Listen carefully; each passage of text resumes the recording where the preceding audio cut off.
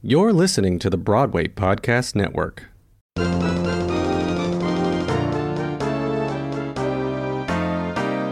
Hey everybody, it's Adam, live and in person for you. Hey everybody, it's Adam, wonder who he'll interview. It's so great to be welcoming back Crystal Skillman and Bobby Cronin, the co-writer and composer of King Kirby, the hit podcast on the Broadway Podcast Network, which tells the story of Jack Kirby, who created some of the most famous comic books ever, including Captain America, X-Men, and the Avengers. In part one of our interview, we talked about the creation of King Kirby, and today we are talking about lessons learned. So don't go anywhere. We'll be right back with Crystal Skillman and Bobby Cronin. Let's go into lessons learned. So you kind of touched on this, but let's go a little deeper into it. What's one mistake you made early on in your career that became a life lesson you take with you to this day? I think honestly it has to do with working with actors. I think the thing that I've learned the most is just how valuable they are. Mm-hmm. And I'm someone that always wants to give people an opportunity and a chance.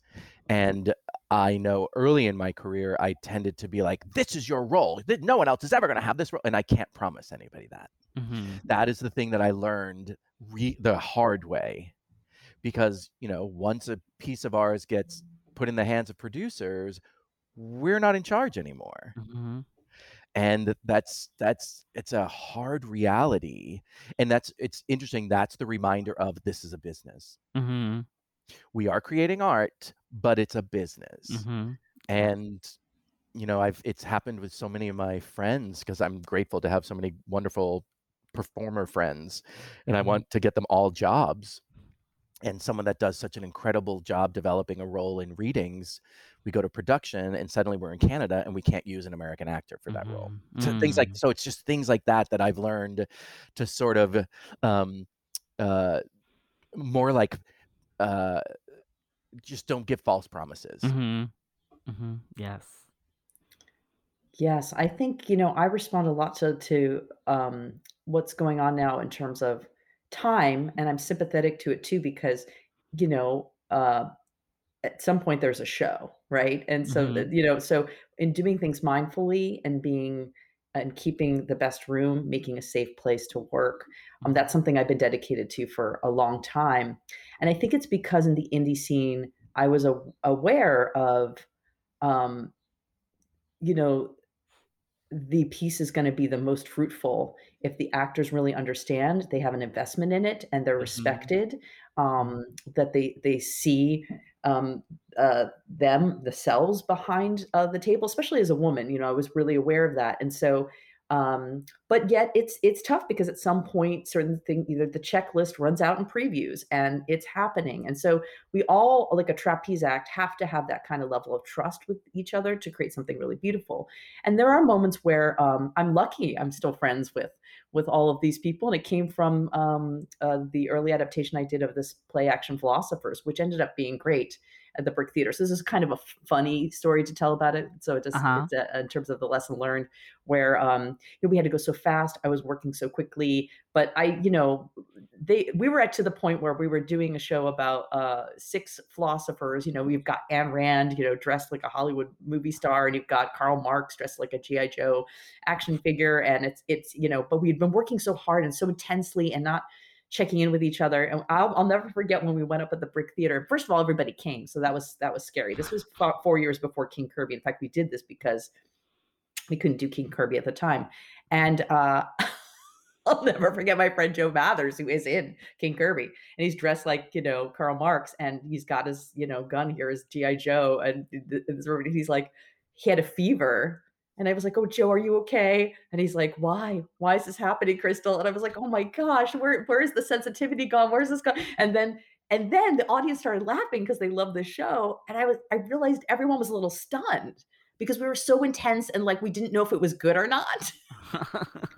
and then I was like, oh, right, this is a comedy. Like, this is working. Like, so this is a kind of has a nice ending in the sense that, yes, we got what we wanted. But I would say if I went and looked back, because I was kind of independent producing through a certain circumstance, you've just got to make sure you take the time, you build in the time.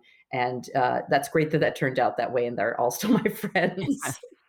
But at the same time, I would have loved to have been more appreciative and have them feel a little bit more secure before the lights went up. So I respond to this like, let's take our time. Let's try to find that balance between show, but it's not about the show, if that makes sense. So that we can always check in with process, because I think that's how you make the most fruitful work. Yes. On the flip side, have you ever been fired from a job? And if so, what did that moment teach you? From a writing job? I mean, it could be any kind of job, but it could be a writing job. It could be a producing job. I've left projects. Mm-hmm. I'm trying to think if I've ever been like removed from a project. I mean, Crystal and I, actually, one of the first things we worked on, it was like a piece that was my idea, and I was directing, but I was also giving lots of like script stuff and sitting with the composer and sort of helping with music and lyrics. And then a producer came in and I was let go. And I understood why. It made perfect sense to me. It still sucked. But then, and I knew in my heart that when the contract was up, they would come back. Crystal and his name Kevin would come back, and to the like a year to the day or 2 years to the day, like they called me, we sat down, and I was like, great, let's just move forward. It's a great story. Yeah. I completely understood why that happened, and I understood that it was really like out of their control. That was really that learning thing that I was talking about before, when producers come in, of because I've had a couple of shows optioned by Broadway producers, and you have conversations beforehand with the producers, and then the contract is signed, and then suddenly the director you wanted is no longer on the table. They want somebody else, and you're like, oh, but we had talked about so and so. Yeah, but we don't want him. We want someone else instead. So it's what's really this is an amazing story, because, and it's why going through this is why Bobby and I trust each other so much, although it was hard at that time. And one of the reasons why was and it really, you're being very generous, Bobby, but Bobby saw a title of show. I'll never forget that. And he wrote us. So we did end up sitting together, but you wrote us and said, I just saw title of show. We are great friends. Let's talk. And so we all got together from there. And we at the time, we were very upset about the way things had happened, but there were a lot of things we didn't understand. I didn't know Bobby wrote songs at that time. And he was writing them consistently. He was in Chicago, but I didn't see any of them. Right. So when Bobby is also expressing, I'm a writer on this show, I feel like I'm a writer on this show. And it was something I didn't really understand at the time. Also, I was trying to do lyrics. That's another lesson learned. Lyrics are really hard. So I gave that up. Just concentrate on the book. That's enough. So I, at the time, realized that too. There were so many problems with the piece in general. And the other thing I think that Bobby recognized, but was quite a gentleman about, and that we came to understand and knew it when we came back with Bobby, was that was the wrong producer. And so you really have to be cautious, because when you're in bed with someone, you're in bed with someone. And if it's not right and you're feeling weird, if you feel weird, if you feel like it's wrong, if you feel like this person makes unethical decisions, but they love my show, you have to say no, because this is a long marriage. And it's not going to do favors for anyone. So there's a lot of red flags, but probably one of the biggest ones is the fact that they came in so early and did that. And they had actually threatened, and were not respectful to me as a female book writer. And, being the younger me stood up for myself, but didn't understand that, like, I shouldn't have to fight for my job like that. And I should be appreciated as a female writer on the team, not like treated the way I was. So, I mean, I should have stood up for myself first to that extent. And so it's a great lesson learned. But I also learned too, that when someone is trying to tell you that something is wrong, you may not have the full story. And if I had really understood that Bobby was writing music at that time to that extent, it would have been a different, things would have clicked in a little sooner. But number one, I should have never said yes to that producer or even let things happen to that point. And so that was on me, and that's just something that I had to own when we talked about and when we moved forward. But that's also why we write together with because I fell in love. So Bobby then started to say, I'm writing this music, and started playing music. I'm like, oh, I freaking love this. And it's like, well, let's do a show. So like really it's that coming back together after that we started to work together. But I think that's what makes a good relationship, when there is something that happens.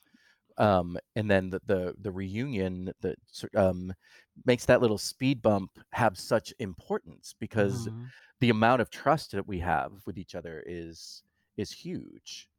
And I don't know if we would have had that awful situation happened. And it's funny because I remember through that whole time, I remember Crystal's husband, Fred, getting on the phone with me and saying, the producers, they are doing this to make you crazy.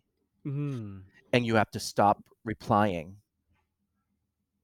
And I was like, what? I don't, because basically they were trying to take the story and bring it in a direction that was not at all what the intention of the piece was. And the producer was trying to make it his story. And that's something I kept arguing. And then the producer, like, he got on the phone with me and he's like, I owe you nothing. You don't even need to be on this project. I'm just being polite to you. Nothing that you're saying is going to make any difference. Wow. And I remember like crying and being like, I'm getting removed from my own show. But long story short, it was probably the greatest learning experience that I've had in this industry about so many different things: collaboration, producers, the desire to be produced. You know, that's the other thing. We were young, and this was going to be our first big thing. And of course, someone puts that check in front of you and promises you Broadway. Yes, you're gonna. It makes a ton of sense to me. That's why I never held anger about it, because I understood it. Because this business is so hard. There's another good lesson too, which is the reason why they were able to do that. And this was a failing that I had at the time. Because I was not happy about the direction the story was going either. So you've got to stand up for it. You've got to be vocal, but it's a classic move, as we can see. I mean, it's really relevant to today, right? When we're talking about standing together, they separated us. We were bullied in different ways, right? And so, you know, I didn't know that conversation that Bobby had, you know, so that's a bad person. That's literally what you do. Is you isolate people, you get what you want, you bully them, you have a code of silence, you make a world in which you make them desperate, and you think this is the only road. And I was young and I was out of my depth there in terms of experience, in terms of this moment. And sometimes you have to fail. Sometimes you have to fail in that moment to then know I will never be here again, and I don't want to be here again. And so that would never happen again to Bobby and I. Also, to point out, these producers did not have the experience, and I should have seen that right away, and we should have understood that right away. So this is a very specific, you know, when real producing isn't a power grab, and it isn't about them. They need to have an actual reason why they're doing it, honestly, beyond money. And if they don't have that, if they don't have any kind of larger aspiration, I don't know if that's a good choice to, you know, those people can invest. I think that's part of the system. But the lead producers are the producers you trust and that you call every day and they're there with you are your champions. They don't do that. That's this kind of behavior. Right. Well, it's unfortunate you had to go through that, but at the same time, you did get a valuable lesson that probably made. It's all Mary and Max too. I think a lot of those experiences are feelings are there.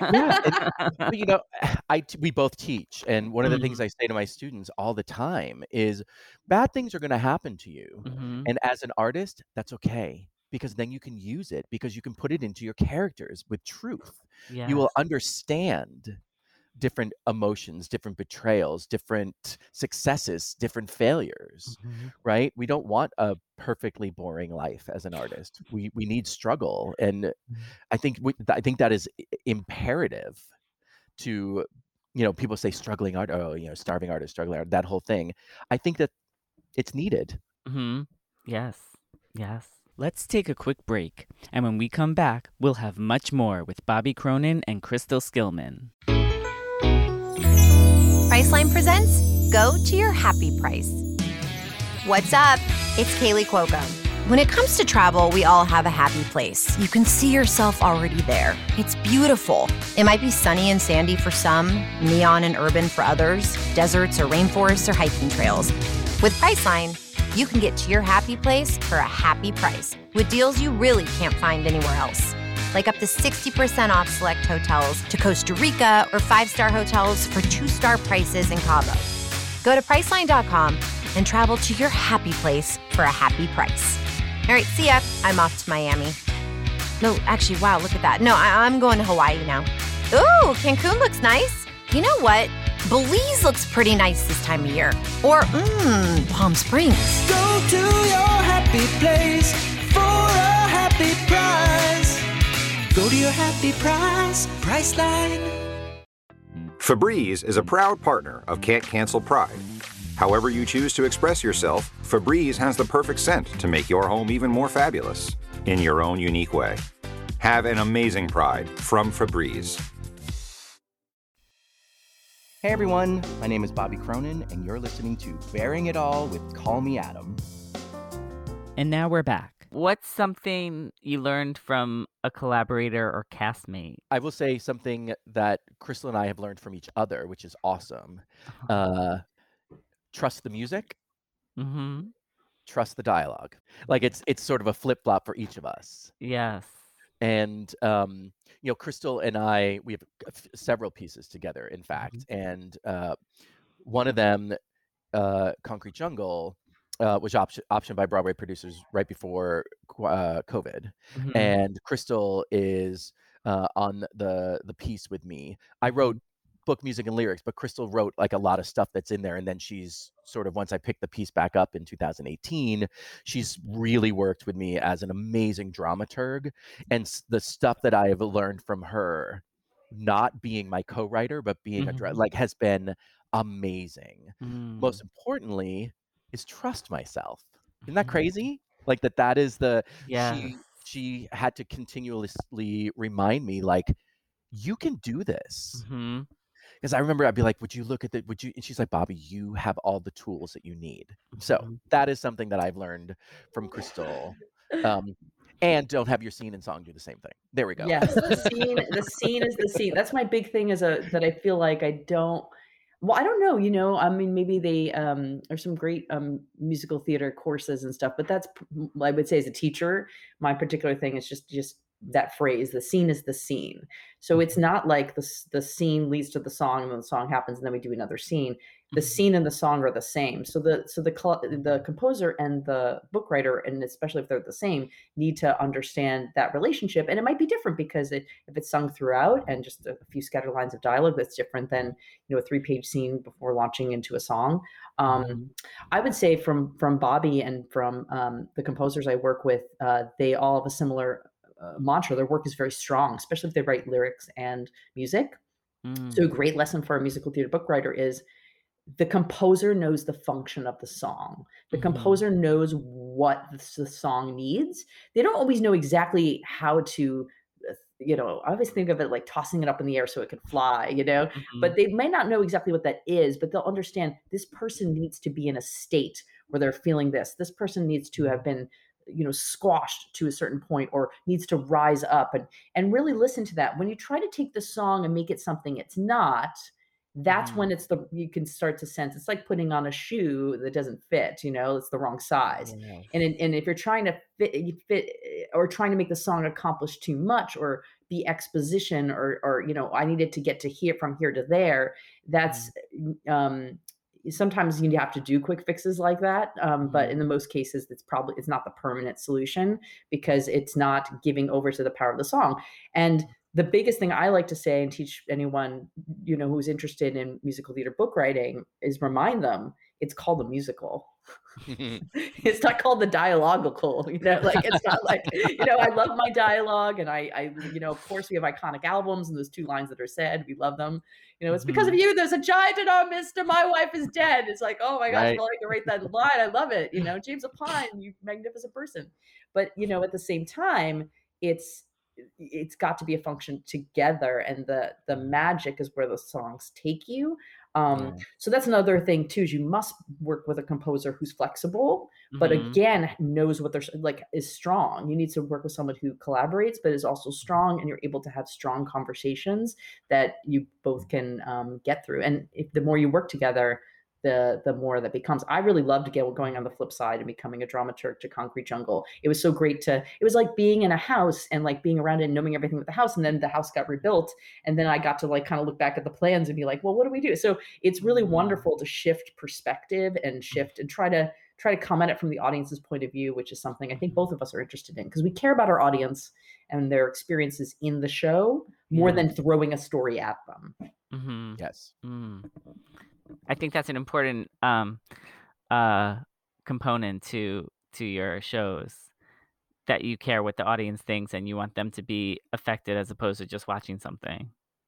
Yes. That's the biggest reason I love theater, is that an audience can come into the theater with one mindset, and if you do your job right, you can make them question what they thought when they walked in. Yes. So they walk out thinking something, or at least open to exploring something else than what they had originally thought. Yes. Yes. And what's something you wish you could tell your younger self that would have saved you from a mistake or heartache? I'm not curing cancer. I know that's a weird comment, but I can get intense. That's what I love about Bob. I love it. But yes, you do. And at the end of the day, it's like, well, we're writing a show, which I know there are very high stakes, but like, we're not trying to cure the world of cancer. Now, we are trying to cure the world of some type of cancer, which is hate and racism and homophobia, transphobia. Those are very important things to both of us.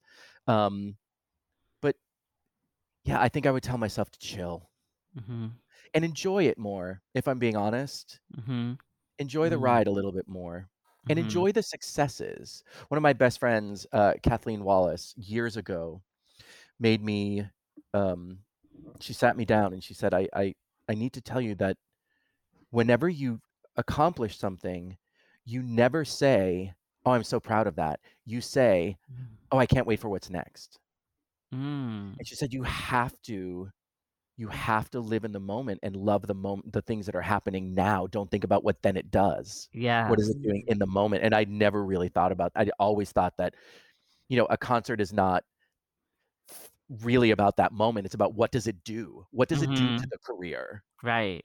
And so she really, I'm so grateful for her saying that to me a handful. It was right before my father died, in fact. And it changed that. I think that's why Austria is in my mind at the time of my life, because I went there with, like, I knew we weren't going to do any writing. It was in a different language. So we went there to enjoy our European premiere, and we did. So that's a good thing to learn. Yes. Yeah.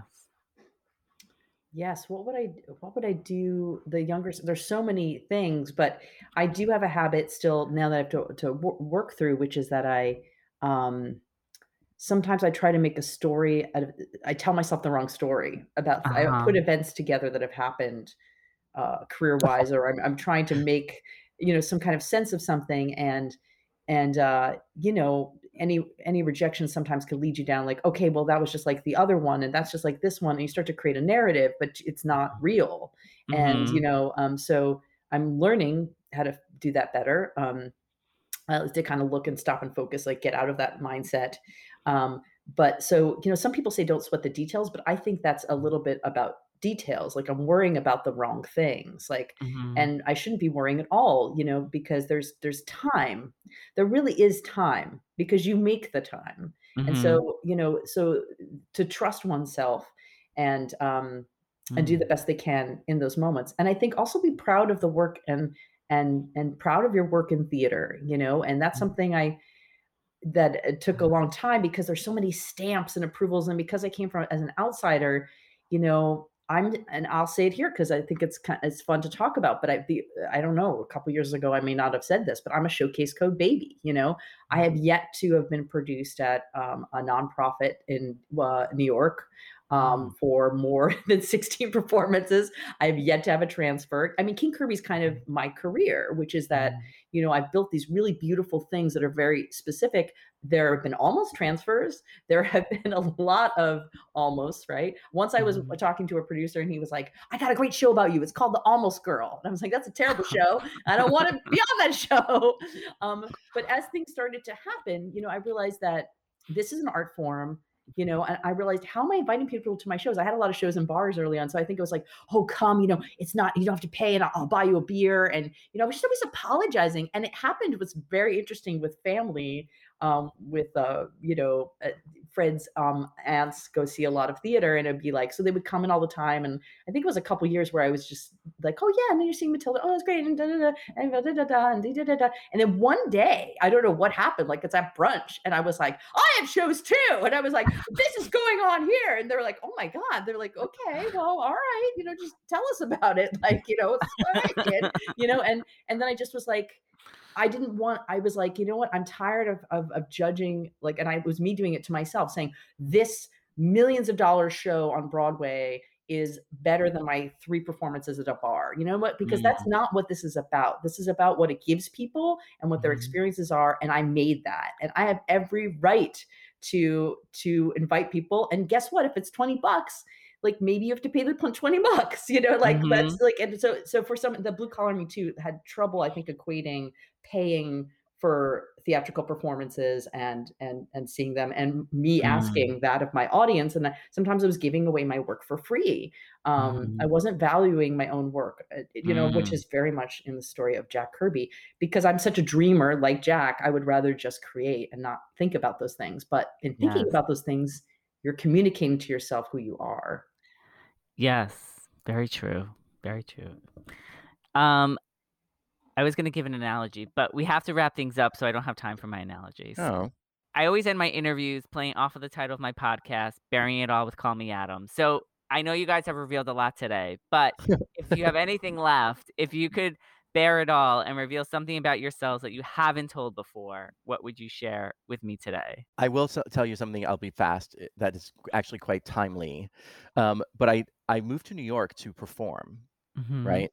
And the reason I stopped performing is that I was horrifically sexually harassed by someone in the industry for over a year of time. And this was back when we had pagers and voicemail messages. And I was promised a lead in a major Broadway musical if I would just go out with this person.